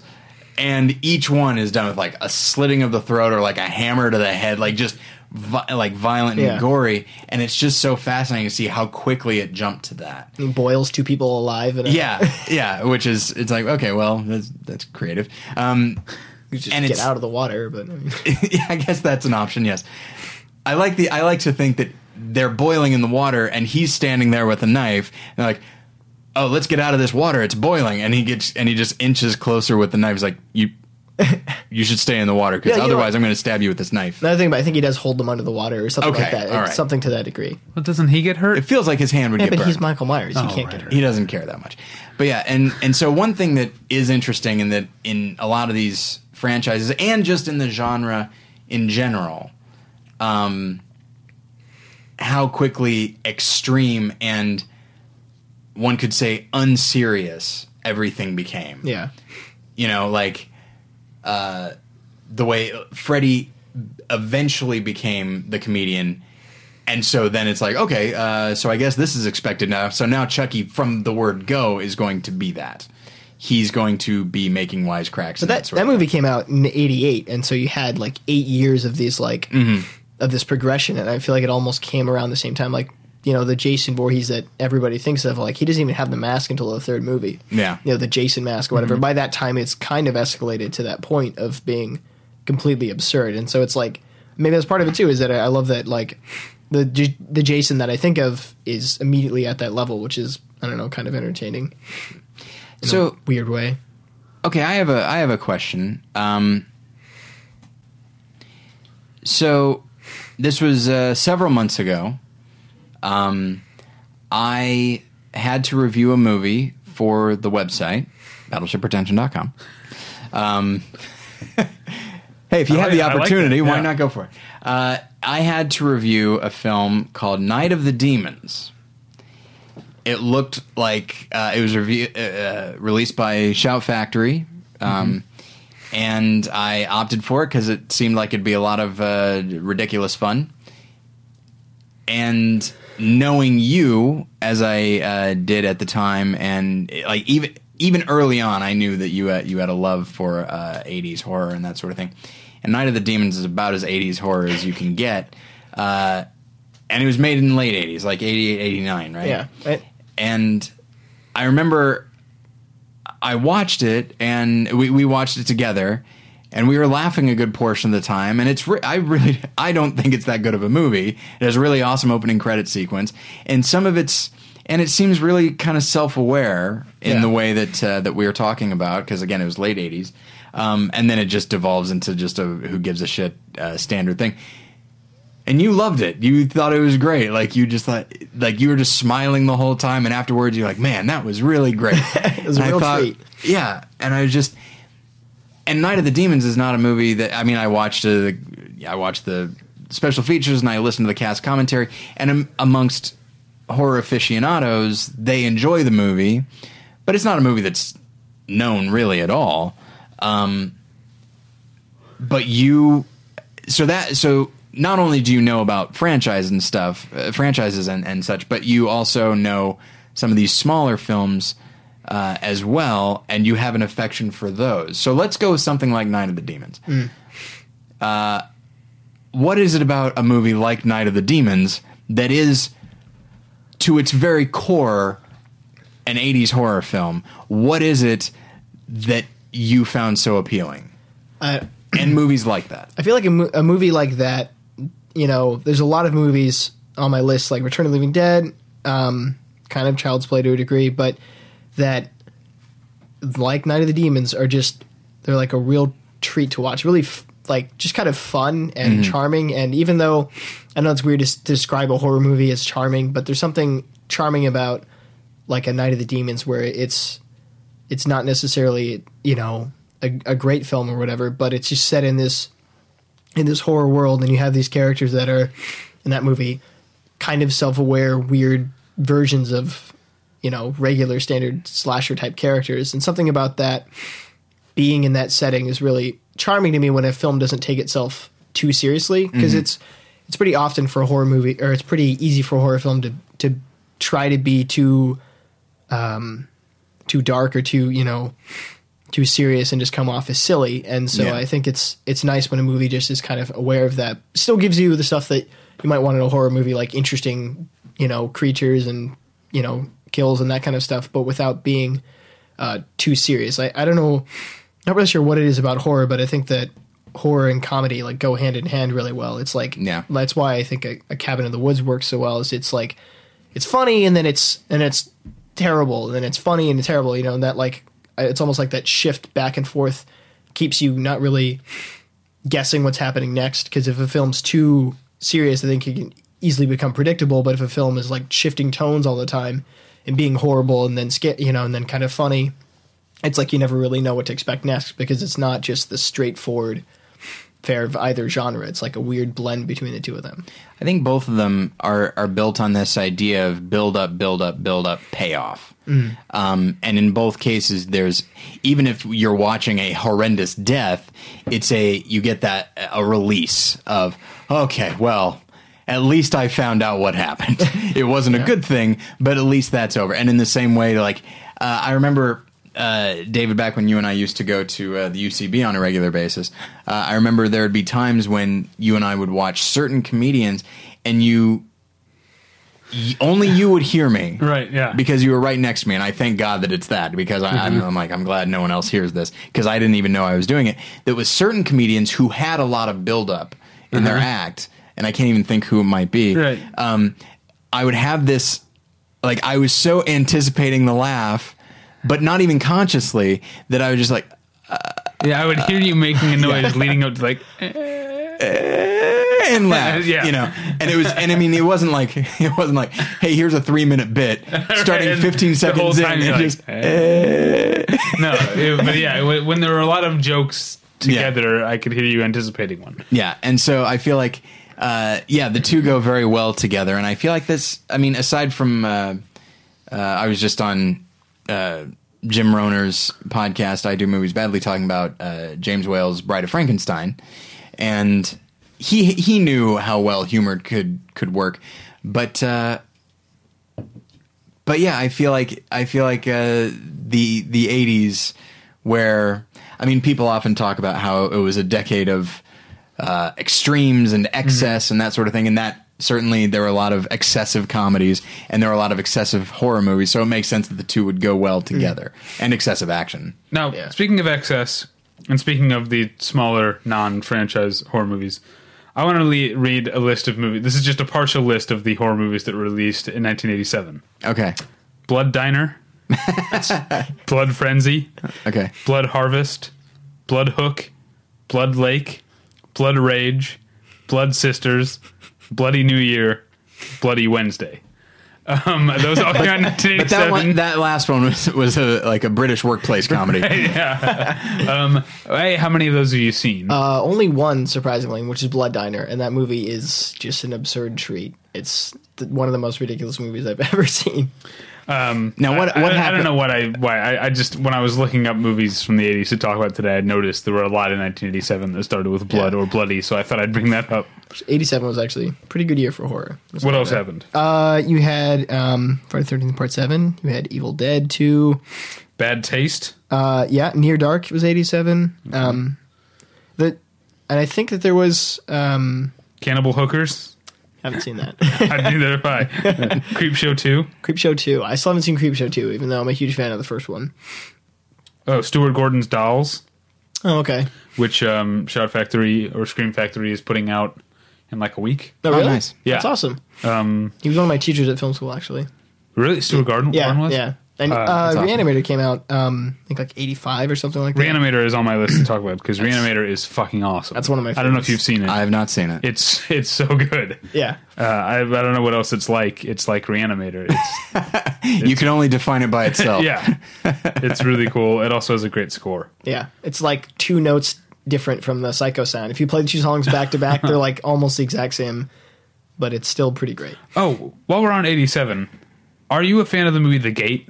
I haven't seen The Gate. Okay. Because I like that movie, and I feel like it doesn't have a good reputation, and I don't know what it is. But it's about, like... It's, like, about kids. Like, they're, like... The characters are, like, 11 and 12 years old, and I think something about that like speaks to me because I feel like it gets that feeling of being an 11 or 12-year-old. It's like Monster Squad, but it's more. It's more in line with Poltergeist in that it's very much a movie about being a kid in suburbia, but it's also very much a supernatural horror movie at the same time.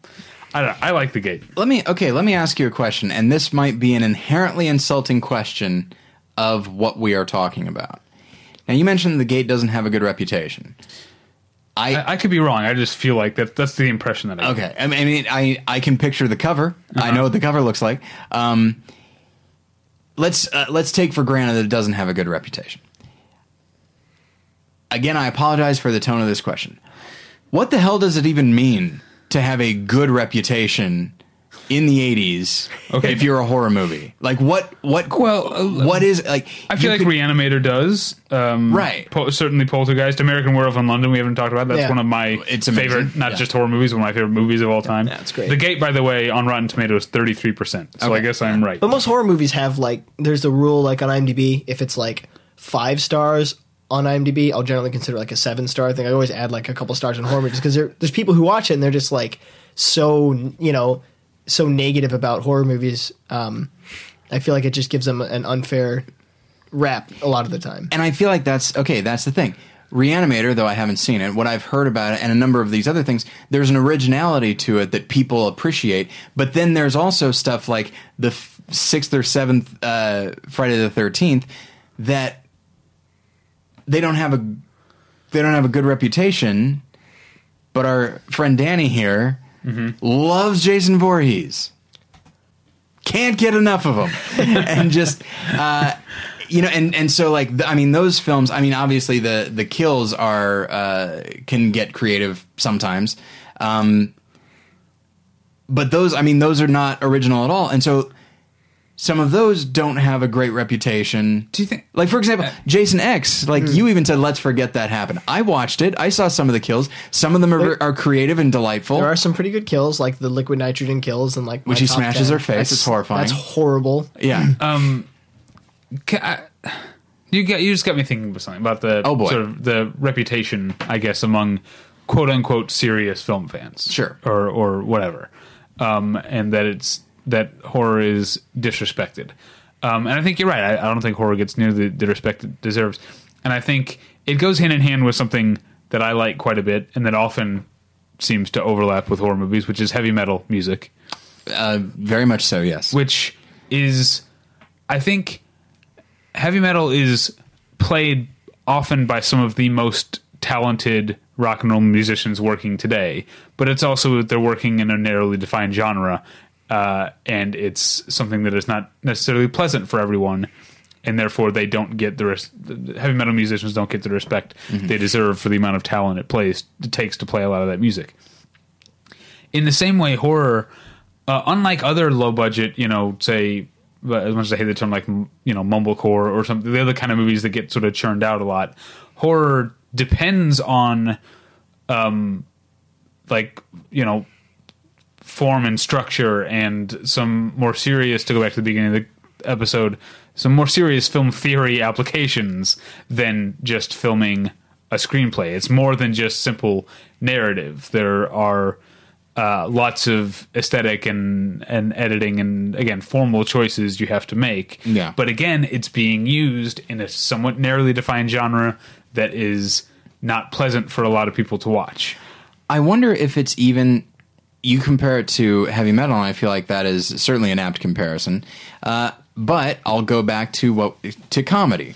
Now, you and I, David, have talked a lot about comedy as not necessarily a genre, but like comedies tend not to get a great deal of respect, partially because there's different expectations. Comedy fans basically say, "Did you make me laugh? You're good then. You've done your job." Right. It doesn't have to be incredibly thought-provoking. It's nice. It's nice to have a Dr. Strangelove. That's great. You and I think Dirty Work is also a great comedy because we laugh hysterically. Well, still, my top 5 of the current year still includes David Wayne's They Came Together. Yeah. Because it's on the one hand, it's completely thoroughly hilarious, but it's also shows a mastery of filmmaking techniques and knowledge of Yeah. film structure. But frankly, even if it didn't have that, and it just had the laughs, not to be dismissive. In many ways, if it they go hand in hand, though. Very much so, yes. Yeah.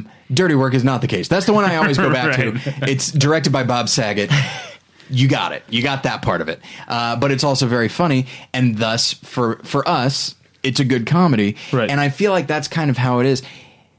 If you're a fan of comedy, then all it has to do is make you laugh. If you're a fan of horror, all it has to do is either scare you or like amaze you with like some of the effects or whatever, Gross you out. or both, gross you out, whatever. And then you're like, okay, got it. You did what you were supposed to do. I feel like you can't even. So that goes back to this idea of reputation. You know, I could definitely see a horror fan zeroing in on whatever people consider the worst Nightmare on Elm Street to be, zeroing in on that and saying that was horrible, and then a horror fan who loves the genre just as much would look and say that's my favorite one, and both of them have an argument. Yeah, I think a lot of it has to do with the fact that, you know, horror films are not always, you know, doing anything that involves like.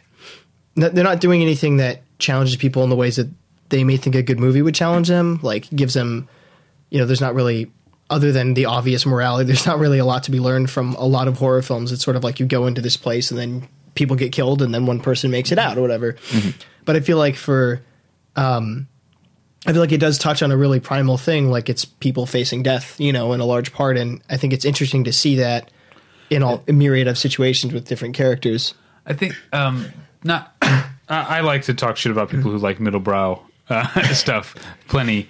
And you mentioned the idea of like not learning anything, but I think the problem with a lot of stuck up, I don't know, NPR types in the movies they like, you know, anyway, those kind of people, is that they actually don't want the art that they see to teach them things or challenge them. They want it to confirm things in an uplifting way. Right. Well, and that's certainly something that horror movies won't do for you. Exactly. And I think maybe that's part of why they get disrespected, is because unlike, say, a Joe Wright film, it actually is challenging in a way that might be lowbrow, which is a term that I think doesn't necessarily deserve the bad connotations that it has. I think things could be really great and be lowbrow. I'd mentioned I'm a fan of heavy metal music. Because horror can be lowbrow and still be incredibly challenging. In a way, Joe Wright is. Right. I think it can challenge you in a large, like it can challenge you by forcing you to try to watch it. Like, watch this. This is terrible. Like that is in its own way a sort of challenging thing. Or it's like, you know, face this situation. Like, what would you do, or whatever. But I think that, you know, a lot of the times horror movies, they give you that kind of like lowbrow satisfaction or whatever, and they're not ashamed of what they are. Like, horror movies are like oftentimes, especially ones that I think people disregard as garbage, are usually horror films that know exactly what they are. They're a horror film for horror fans, and so they're not catering to a larger audience. So like, this is what you guys want to see, so here's all the crap that you want to see. And then most people probably, or people who don't like horror movies, probably looking for something else in the film, and their expectations are not where the film, you know, where the film is at. And so I feel like they just walk away disappointed. And a lot of people get upset when a horror movie is like too effective. Like, some people, if a movie is too disgusting or too whatever, they'll be like, well, that's a crappy movie. It was garbage because it was so gross. And it's like, well, that's what the movie's trying to do. And if it's trying to show you how horrible like violence is in this heightened world or whatever, and you're completely disgusted, that movie succeeded in every way in, you know, what it's trying to do. You don't like that, but that doesn't mean that it's a bad movie in the sense that it's failing to do what it set out to do. David, your point earlier about highbrow and lowbrow, and then Danny's follow-up with what a film is trying to do, and how horror, some horror, and I'd say 80s horror in a lot of cases, has no pretensions about what it's trying to be. You guys have convicted me quite a bit, because as you were talking about Jason Voorhees and you were comparing him to Michael Myers, which is the two, you know, the most obvious comparison because they're masked silent killers. Yeah. You know, the way you described Michael Myers, and I think I probably still prefer Michael Myers because, you know, to me, he'll always be the guy looking at his victim and tilting his head and just like a child mystified by what he's done, and that he'll just linger for a moment and think about it, but will never be able to process it the way we do. And I think that's fascinating. I think there's something really, there's almost sometimes an ethereal quality to him. And I feel like that's David, if you'll pardon me, that's a very NPR way of looking at it. You know, whereas, you know, you like Jason Voorhees, who's like, I don't have time for that shit. I don't have time to just sit and look at my victims. They're dead. Problem solved. On to the next one. All right. Yeah. Just like you could see Jason Voorhees if he talked. You could see him looking at Michael Myers and be like, "Get the fuck on with it. We've all got places to be, you know." And it's like Jason Voorhees is the epitome of like what an 80s horror movie is, which is I am what I am, and that's all that I am. I'm going to put this mask on. I got my machete here. Let's go to work. Yeah, I think it's kind of funny too because, like Michael Myers, in Halloween, I think is the most out of all of the slasher films, like the scariest or the most effective at disturbing you because it comes from he's this really silent villain that, like you were saying, just kind of analyzes what he's doing, but can't really. Like just like you said, process it. But like Jason Voorhees, just comes in. Well, even in the first one when it's not Jason, it's just like she's got a job to do, and that's to kill everyone who's there. And on that one day, Friday the 13th, because that's his birthday, so she's got they have to kill everyone on that day. Whereas with Halloween, he's killing people before Halloween, but mainly on Halloween. But he's like mostly trying to get to a specific person, and anybody who might be in his way, he'll take care of. But Jason is like concerned with getting completion, everyone killed to avenge his mother, or in his mother's case to avenge him, or whatever. And what's Freddy's goal? What's his problem? I don't know. How does he pick his group of people? He picks they start out being the children of the people who first murdered him, so he's trying to kill all of the children, and then it just becomes whoever's friends at high school.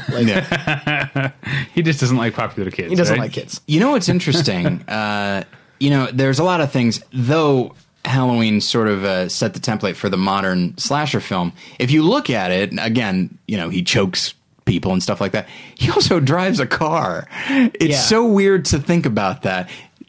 Somehow it's like, even though that means he can get places faster, it's not scary to me that he's driving a car. And what's interesting to me is that you're picturing having to stop for gas. Yeah, like flipping through channels. He has to take the emergency brake off. You know what I mean? Or put it. It's like he has to find a parking spot. Let's look at it like that. Well, in the first Halloween, he's doing a great job at just slowly driving around, looking at people, and it's kind of interesting how quickly that idea got abandoned. Yeah, what's interesting is the way. I mean, this happens with any genre and all that. But it's interesting the way horror started to just feed on itself, because as time went on, Michael Myers became Jason Voorhees. Mm-hmm. I think he still had a bit of a vague mysticism to him, but as he went on, and certainly in the Rob Zombie films, which I haven't seen, but I've seen clips of, and they are unnerving. I'm trying to find different ways of saying frightening, and so, but in those, like he's just a big lumbering guy. He's a Jason Voorhees type again. Yeah, but in Rob Zombie's first Halloween, I haven't seen the second one because I've heard it's bad, and I have it sitting there in my DVD shelf, but I've just prevented myself from watching it out of fear. But in the first one, like the first 30 minutes of the movie is like showing him as a kid, like talking a little bit. He's like a normal. I mean, he's not normal, but he's like, this is like the before he sort of snapped version of him, and I feel like they did that to try to make it, to kind of harken back to what Halloween originally was, which was a little less of the just mindless killer type, but more of the. Well, I mean, he is a mindless killer, but there's more of a human quality, a disturbing kind of realism to Halloween. I think that more so than in any of the Friday the 13th movies. And in the new Halloween, they try to show you how somebody could become that, in a way, and so I feel like it succeeds at showing you a more grounded version of a mass murderer than, you know, like a Friday the 13th would. Which oddly enough doesn't interest me, because normally that would interest me. But there's something. Donald Pleasance does such a great job in the original Halloween, delivering lines that could be seen as cheesy, but the way he just says, I mean, this is a psychiatrist, a guy who's meant to see that, like, hey, mental illness, you know, the person can't help it, but he's like, this kid's evil. Get him. Yeah, just kill him as long as he's dead. As long as he's dead, that's all I care about. And like the idea, and it's such a neat idea of, I spent the first however many years trying to save him, and I spent the next few years trying to make sure he never got out. And I'm sure the subtext is, boy, I wish I could have killed him, but then somehow then I'm the bad guy. Yeah. And so I think, oddly enough, I like that. I like the idea that there is a person that is just the embodiment of evil. Yeah. Well, I mean, I think that the new Halloween, I feel like in any other film, like if they had a Friday the 13th movie where you have Jason Voorhees as a kid, I would just completely reject that idea. Like, it sounds terrible. Like, I don't want to know anything about him. I just want him to go kill people, whatever. But I don't know, something about the new Halloween, it works for me where it doesn't make you sympathize for him, but it just makes you think like, oh, you guys don't know what you're doing. No idea what you're doing, you know. And then Malcolm McDowell does a pretty good job at playing similar Loomis, but not necessarily, you know, just hamming it up and copying Donald Pleasance. No. But I mean, I feel like it does a really good job at showing you this child, and, you know, because he starts to murder people as a kid, and that's what's really interesting is like he's just one day he just decides to kill people, and it's pretty terrible. The new, real quick, we should wrap up. Yeah, the new Nightmare on Elm Street is such a tremendous misfire. Although the casting of Jackie Earle Haley is, of course, right on. I wish it had been a better film. But the thing that fascinates me is for a moment they toy with the idea that Freddy Krueger did not actually commit these crimes, but was still killed for it, which would then motivate the revenge a lot more. And then they reveal that he did. And for a moment I was like, that's very interesting, because that really kind of indicts a certain mob mentality, and it's not unheard of that, you know, people especially when it comes to like crimes against children, like people psych themselves up about it. Isn't that, I don't know if it's about children, but isn't that essentially the case with Candyman, that he was? I did not see Candyman. You know, I haven't seen Candyman's fantastic, somehow. but he was unjustly killed by a mob. Okay, all right. Well, it sounds like I like Candyman, but I think that's 1990. I don't think that's the 80s. I think it is. 90. Yeah, so a completely different episode. But so that's the thing. What's interesting about Freddy, one of the things that I find interesting about him is that he, I believe, molested and murdered children, correct? Well, in the original Nightmare on Elm Street, it never really gets to the, you know, molestation part. It's just that he's killing children, which is he's terrible. Yeah, plenty terrible on its own, you know. Okay, so let's give him the benefit of the doubt and say he's just killing children. Just killing them. Yes. So he's killing children, and then the parents of the children kill him, and then he comes back and he's like, "I'm going to kill their kids." Is that what it is? Yeah. And it's just like, so in a way that like it's like, wow, this guy's a real asshole. He feels as though I'm going to get revenge on them. Hey, no, they got revenge on you, right? You know, you guys are even Steven. Yeah, it's exactly. I feel like everyone's the universe is nice and even now. You know, I'll quote another '80s movie. You know, he drew First Blood, and just and that's something that always like I appreciate the character of Freddy. It's like, wow, this guy just has no sense of proportion. He just does not understand how things work. You know, this guy is just kind of a bad guy. I don't think I can get behind him. Which makes him, the fact that he becomes almost a sympathetic character as the franchise goes on, that makes all of us wrong, I think, as a society. Right. Because, I mean, you want to see him stop, but not that much. You still want to see the next movie. All right. Like I said, we should wrap up.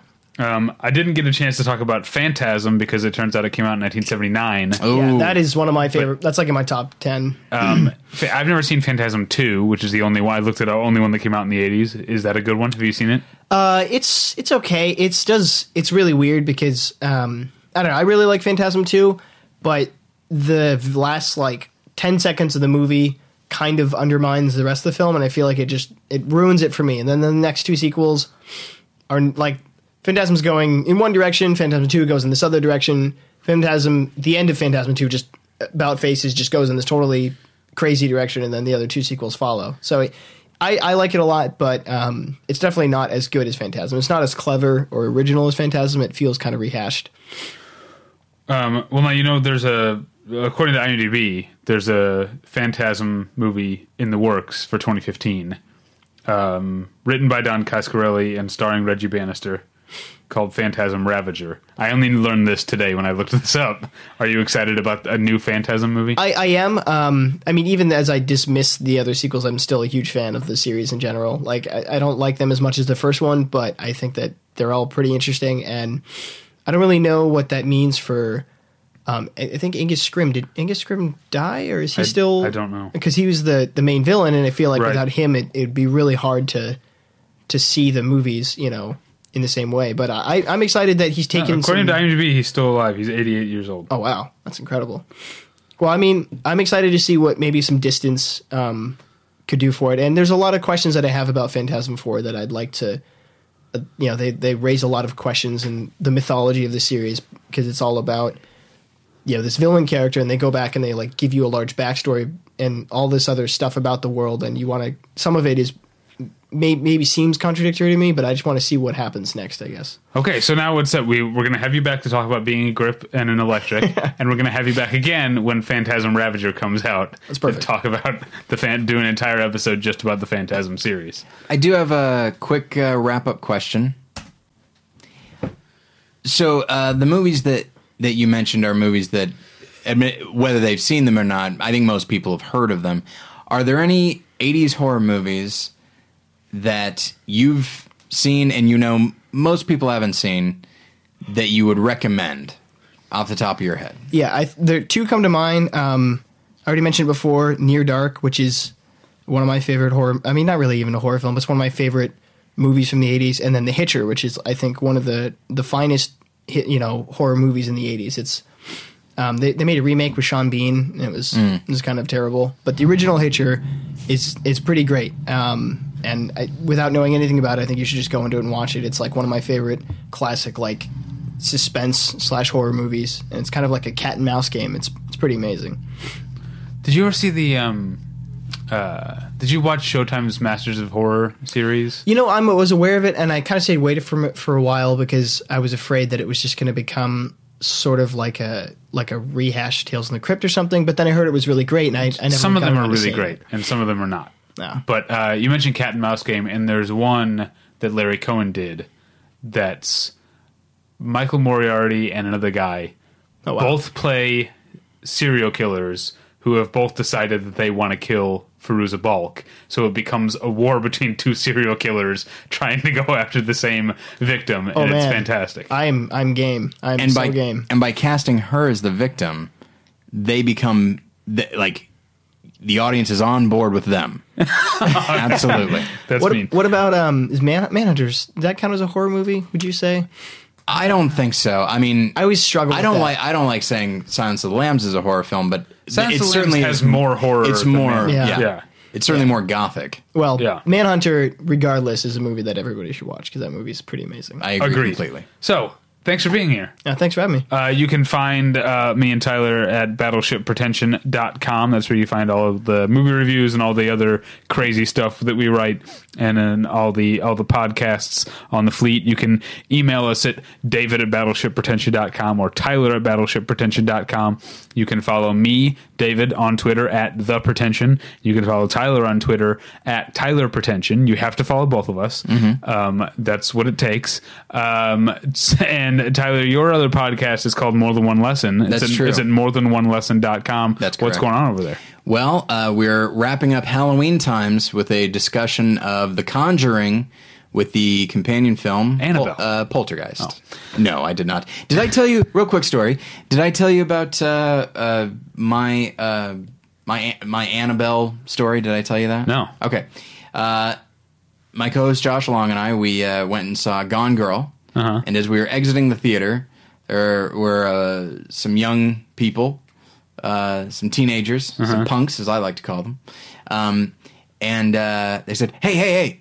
And I said, I walked over and said, yes, what can I do for you? I didn't, you know what? I probably said that.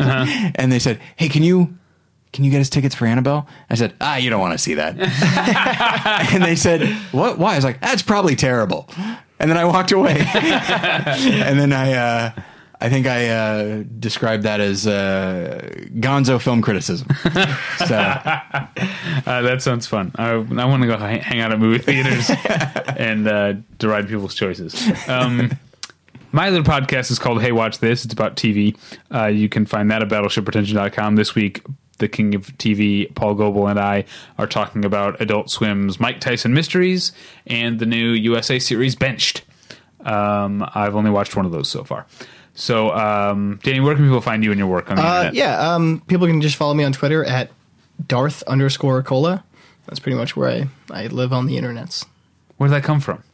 I don't know. I was like high school, and I was just trying to think of what would be a really cool Star Wars villain. And I was like, well, I know it's silly, but like there should just be a Darth Cola. I don't even know how I came up with that. I'm kind of with you. That sounds awesome. Yeah, in sort of a more tongue-in-cheek Star Wars universe, I just imagine Darth Cola being this like outcast villain. It's kind of terrible, but you know. Now you have also you've made a couple of films that people can find online. Yeah, the only one that I have that's online right now would be Catalyst, which was in the My Road Reel competition, and I believe you can find that at youtube.com/user/Catalyst. Productions. Say it again. Cafinity Productions. Say the whole thing again. Okay, sorry. youtube.com/user/Cafinity Productions. So like affinity. Like caffeine infinity. CAFF. Yeah. I have to spell it out. And I've seen the film. It's actually very good and visually gorgeous. All right. And then you also made, I want to make sure, I don't remember at what level you were involved in that commercial about the jelly. Oh, the jelly. I DP'd it. Okay. Yeah, the Polaner jelly all fruit commercial. It's not jelly. That's the whole tagline. But yeah, there's a contest for the new Polaner all fruit commercial, and they put it out on this website Zupa, and we won first prize. And so you can find it on YouTube by just searching Polaner all fruit, and it should be the only one on their official page. All right. Thanks for being here. This is a blast. This is the longest episode we've done in a long time. Oh my, yes. So thank you at home for listening. We'll get you next time. Bye. Bye.